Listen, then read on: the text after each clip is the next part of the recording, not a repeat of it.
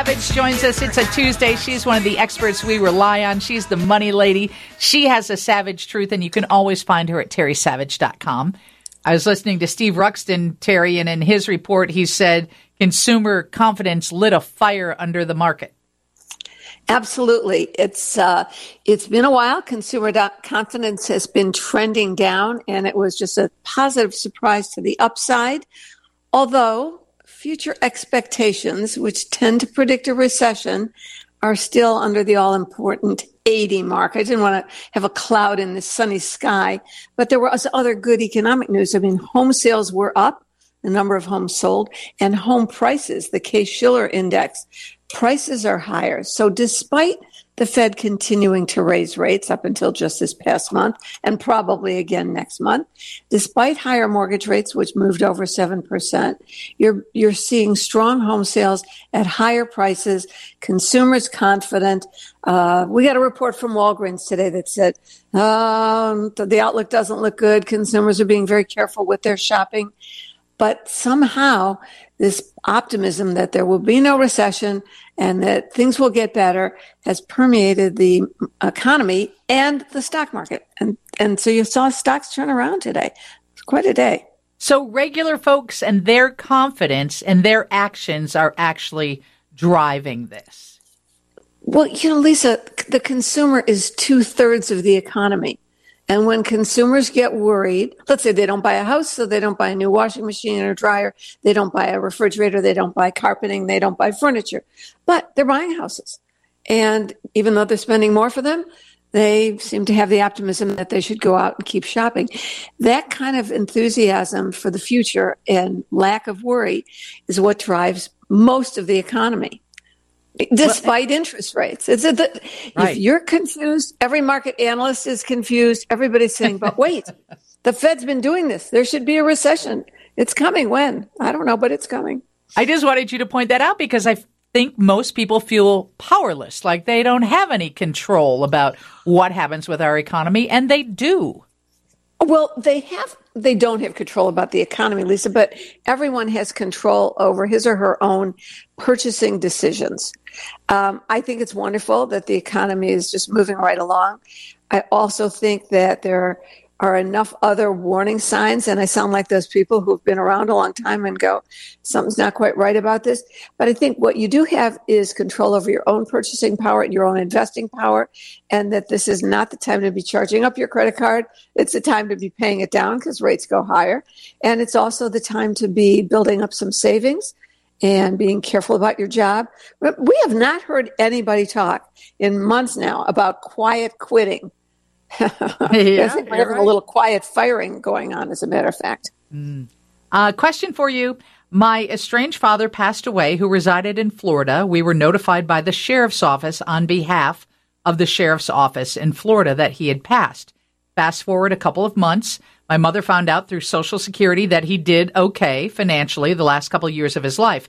We found out that he did not remarry or have any additional children.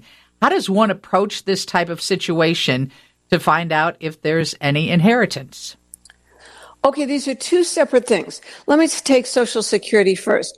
If your mother was married for at least 10 years and the mother did not remarry, then she would be entitled to his Social Security benefits, but only if they are larger than her Social Security benefits that she would have earned, and she gets half of his. So part of this is that depends on whether her Social Security record is stronger than his. Now, the state of Florida has probate. The state of Florida has probate. If he didn't leave a will, that family needs to go down there and stake a claim. Probably not the ex-wife, but the children. If there were no other children, if there was anything left, the children have a claim to that under Florida law. Not all of it.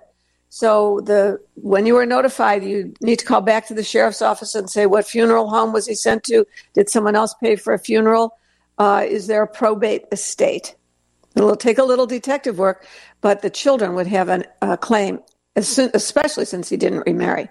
Someone else said, I know Terry has talked about if you were married so many years, you get half of your ex-spouse's amount. Is Right. the number that is showing up on my Social Security statement, is that the number I just received, or is that my income alone?